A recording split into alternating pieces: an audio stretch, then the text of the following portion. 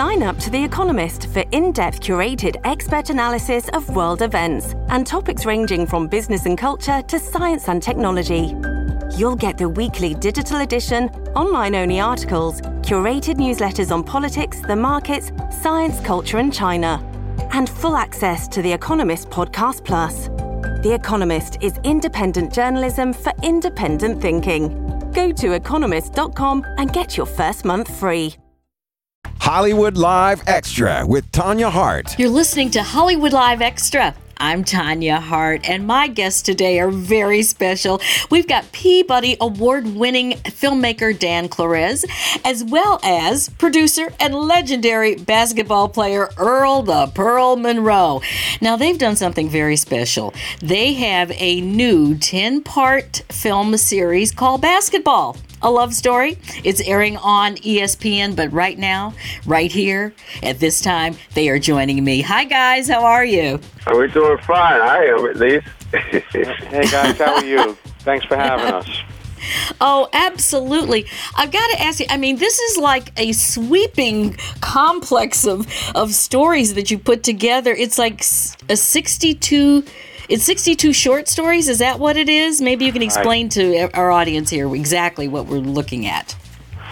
Right. It's 62 short stories. It's 20 hours. And as you said, Tanya, it spans 10 nights, 20 hours. It's not a chronological history of basketball. The stories are about the NBA, the ABA, college, Olympics, women, foreign, issues of politics, race, business, media, television, fashion, and based upon 165 interviews, lengthy interviews with coaches and players and journalists and commissioners. And I call it a love story because the unwritten thesis is that basketball, unlike other sports, has if you're really into it, it's habit forming. It becomes an obsession. And to me, obsession is a form of love. And therefore, each one of these stories is about the mosaic of love, the joy and the wonder and the embrace, or the loss or the disappointment or the betrayal, told through basketball. Wow. Well, I married a jock, so basketball has been very much a part of my life, and many of these people I know personally, quite well, actually. You've got everybody in it, and of course, we are here in LA, so do I need to say anything more about Lakers, and LeBron? I don't think so. But all that being said, let's take it back for a minute. Earl the Pearl Monroe. I mean, you at the time were such a force yourself, in this game. How is it, Earl, that you are now, fast forward to today, and now you're producing this wonderful piece on a love story? Well, it's something that Dan had presented to me a while back. I had been with Dan on the Black Magic piece that he won the Peabody Award for. And, just talking about this particular piece, I knew, what the potential of it was, and I knew the type of director and producer Dan was. So I figured it was nothing but a win-win situation, understanding, how precise Dan is and how much of himself that he puts into these projects. It was pretty easy to say, yes, let me be involved. I'm involved, but I'm just tagging along. Dan's done a great job on this. Not really. Earl is always a pleasure to work with, and he's understating it. He won the Peabody also for Black Magic. It wasn't only Yeah, he's just trying to be humble. Like you know what? I remember you being humble back in the day when you were the biggest star out there in the NBA. So that part hasn't changed, Earl. I don't think. Probably not. Well, That's real nice of you to say. But, working on this project with Dan and the other guys, I mean, this is a tremendous undertaking. And, not only Dan, but all the other producers and editors and whatnot, this is a tremendous job. And I think the results of it, is what we see. And everybody that I've talked to so far, has fallen in love with this. That's what I was going to say. I mean, you've got 165 legends in here. And these are, when I say legends, we're talking about household names all over the planet. Larry Bird, Bill Russell, Oscar Robertson, Kobe Bryant, Steph Curry. And I love the fact that, yes, women are certainly included as well. We should be on this. So it's like women's leagues. It's everybody. How long did it take to put this together? Well, I look back, it's kind of stunning, actually. 4.5 years to do 20 hours. It takes me 2 years to do a 90-minute film. So from start to finish, this is 4.5 years. So there was a lot of pressure, and not only in figuring it out and which stories we're going to tell and who we're interviewing and where we're going with it and how we're going to change and be flexible, but all of that is the storytelling part, which is the joy of it, and the editing part. I had 7 editors working around the clock and 5 assistant editors and 5 researchers. It was a real team, and Earl is a producer and a couple of other great producers, and but then you get to the producerial part, the licensing part of, there's 102 songs in this 20 hours, and it's everyone from Smokey to Prince to Stevie Wonder to Bob Dylan to the Grateful Dead to the Temptations to the Supremes to there's 2 Michael Jackson songs, Sly. And what's funny? I give this music to some kids, 20, 30-year-olds, and they're looking at me like, I actually had a kid the other day, never heard of Dylan. Okay. See, this is why it's important to do what you guys are doing, because honestly, if we don't start letting folks know this history, the younger kids they'll lose it, and then they will be in trouble. And we'll all be in trouble. Right now, they're our biggest fans. Once they see it, people are really digging it. We're lucky, and I think we had the right approach, the short story approach, as opposed to this linear chronological history. The third story in the whole film takes place in 1994, 95, and that's when P.J. Carlissimo gets choked by his own player, Latrell Sprewell. Then we cut to Naismith. Right. And by the way, for those who don't know, Naismith was the guy out of Springfield, Massachusetts that actually started the game of basketball back in the 1800s, I believe.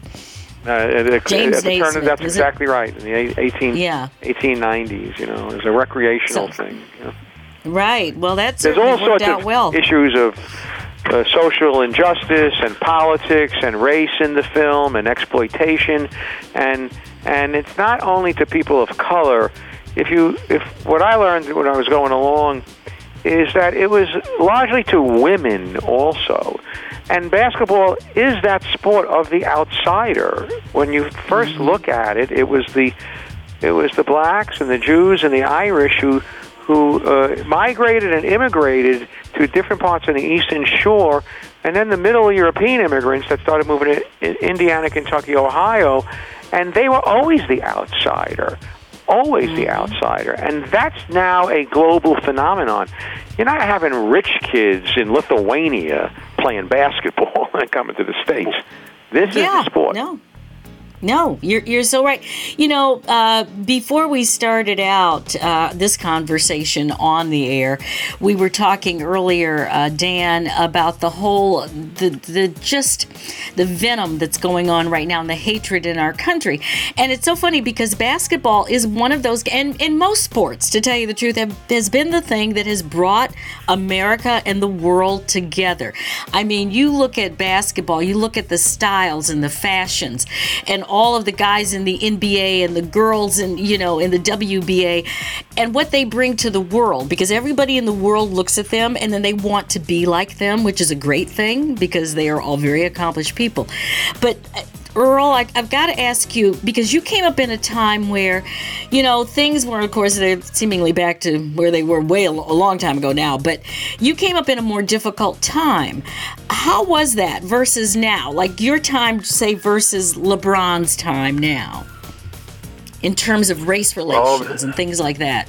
Well, back in those days, you have to remember that when I came into the league, there were only 12 teams in the league. So consequently, you had all these guys coming out, and how many could actually play pro. Also, back in those days, there were quotas as far as how many blacks could be on a team.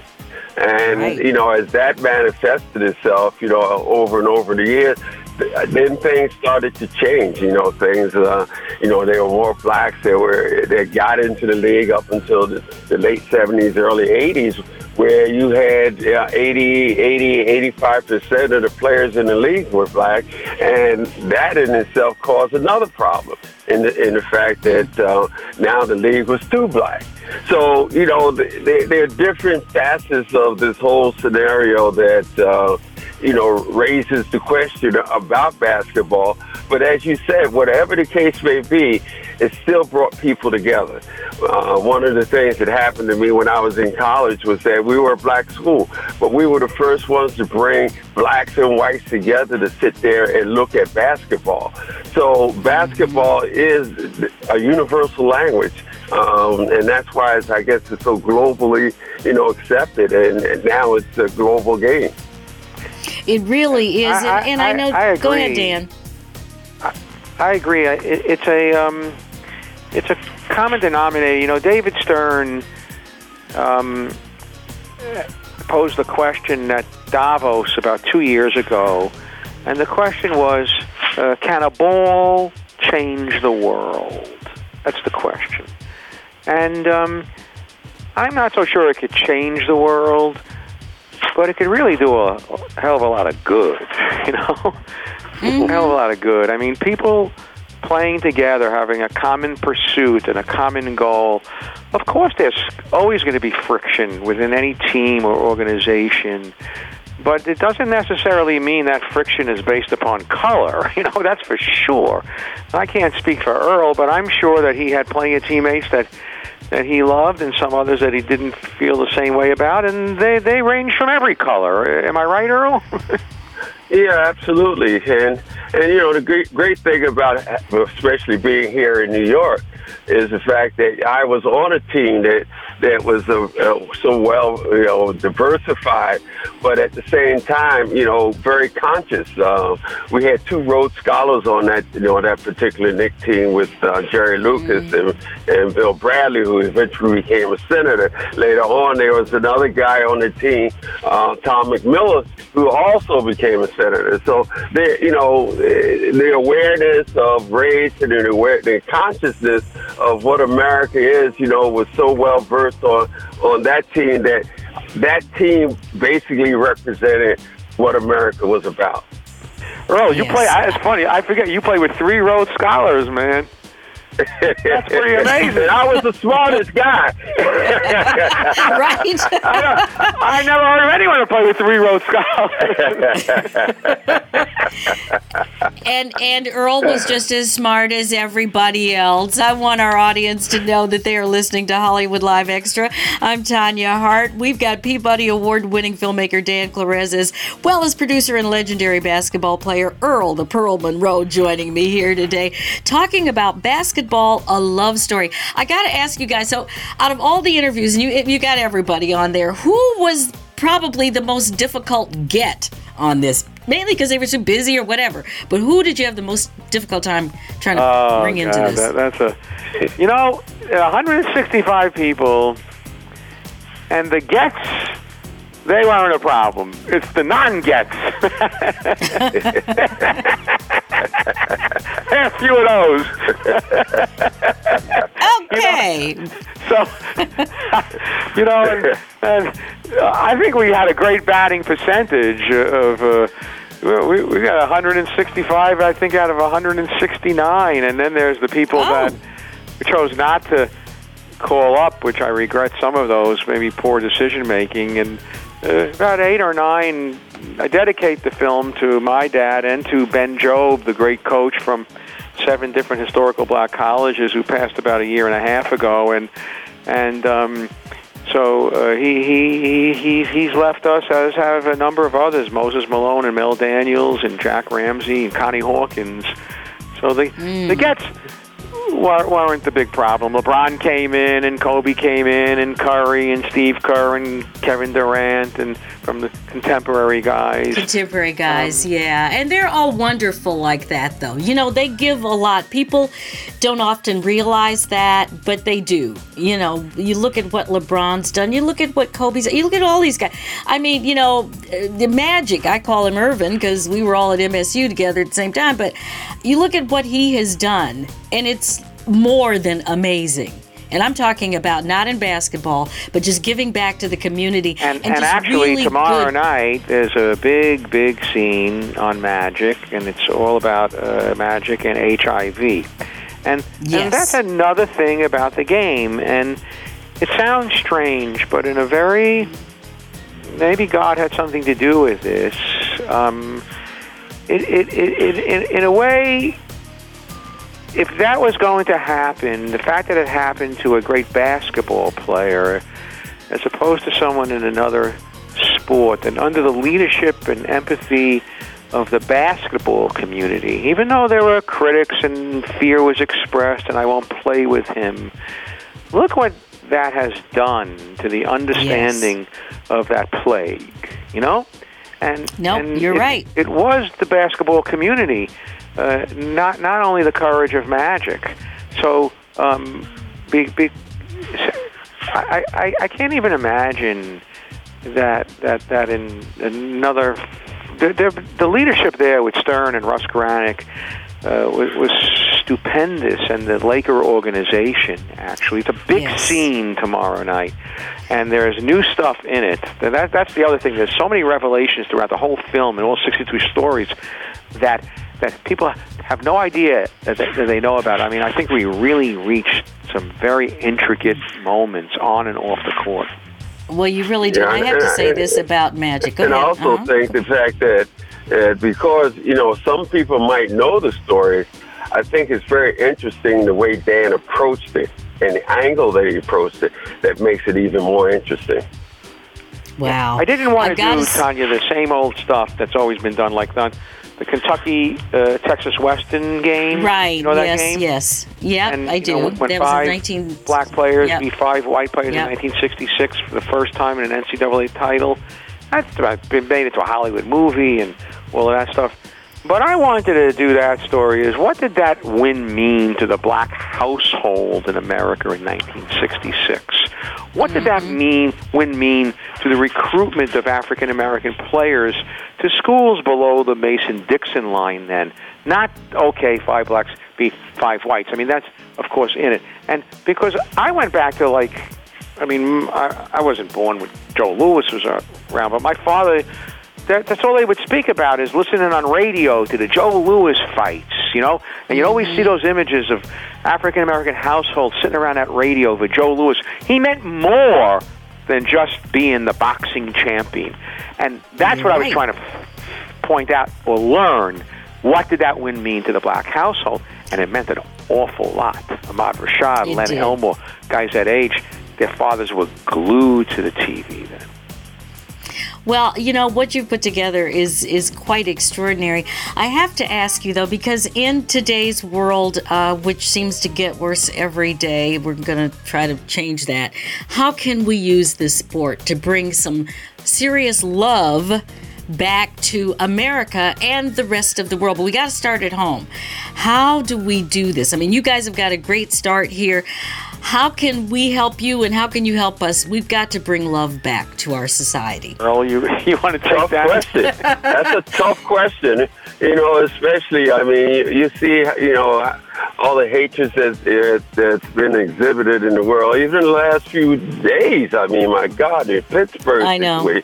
the Kentucky Yep. situation. I mean, Yep. it just goes on and on. But there has to be some type of awareness and somewhere along the line, and it all boils down to leadership, I feel. And leadership has to point the direction. You know, sure, everybody has to understand. I mean, when we look at here's another Michael Jackson song, "Man in the Mirror." You know, you know, the man in the mirror looks at himself. You know, he has to start somewhere. Let's start with yourself. Yes, you're right. I love that idea. Listen, I know you guys have to go. Thank you so much for all of your time and your effort on this. I know it is extraordinary. We want people to tune in. It's on ESPN. It started on October 9th, and this airs through November 13th. Yeah, every Tuesday night except Election Day for 4 hours. Right. So Okay. two more times, but then you can get it on the ESPN app. You can just call up any of the short stories. You can get them individually also, Tanya. I absolutely love it. Thank you so much for all you've done. Don't forget to subscribe to Hollywood Live Extra. You can download it. Don't forget to download it to SoundCloud, Stitcher, or any other podcast directory. Make sure you download all of these episodes. You don't want to miss any of them. And if you like what you hear, leave us a 5-star review. I'm Tanya Hart. This is Hollywood Live Extra at AURN.com. Hollywood Live Extra, a product of American Urban Radio Networks. Our bodies come in different shapes and sizes, so doesn't it make sense that our weight loss plans should too? That's the beauty of Noom. They build a personal plan that factors in dietary restrictions, medical issues, and other personal needs so your plan works for you. Noom doesn't restrict or shame when you want to treat yourself. Their flexible program focuses on progress instead of perfection. You don't have to give up carbs or anything. And with their daily lessons, you can learn something new about your food choices every day. After just a few days of using the app, I learned how to recognize cues for overeating and how to choose the right foods to feel full. Stay focused on what's important to you with Noom's psychology and biology-based approach. Sign up for your trial today at Noom.com. That's NOOM.com. And check out Noom's first ever cookbook, The Noom Kitchen, for 100 healthy and delicious recipes to promote better living. Available to buy now wherever books are sold.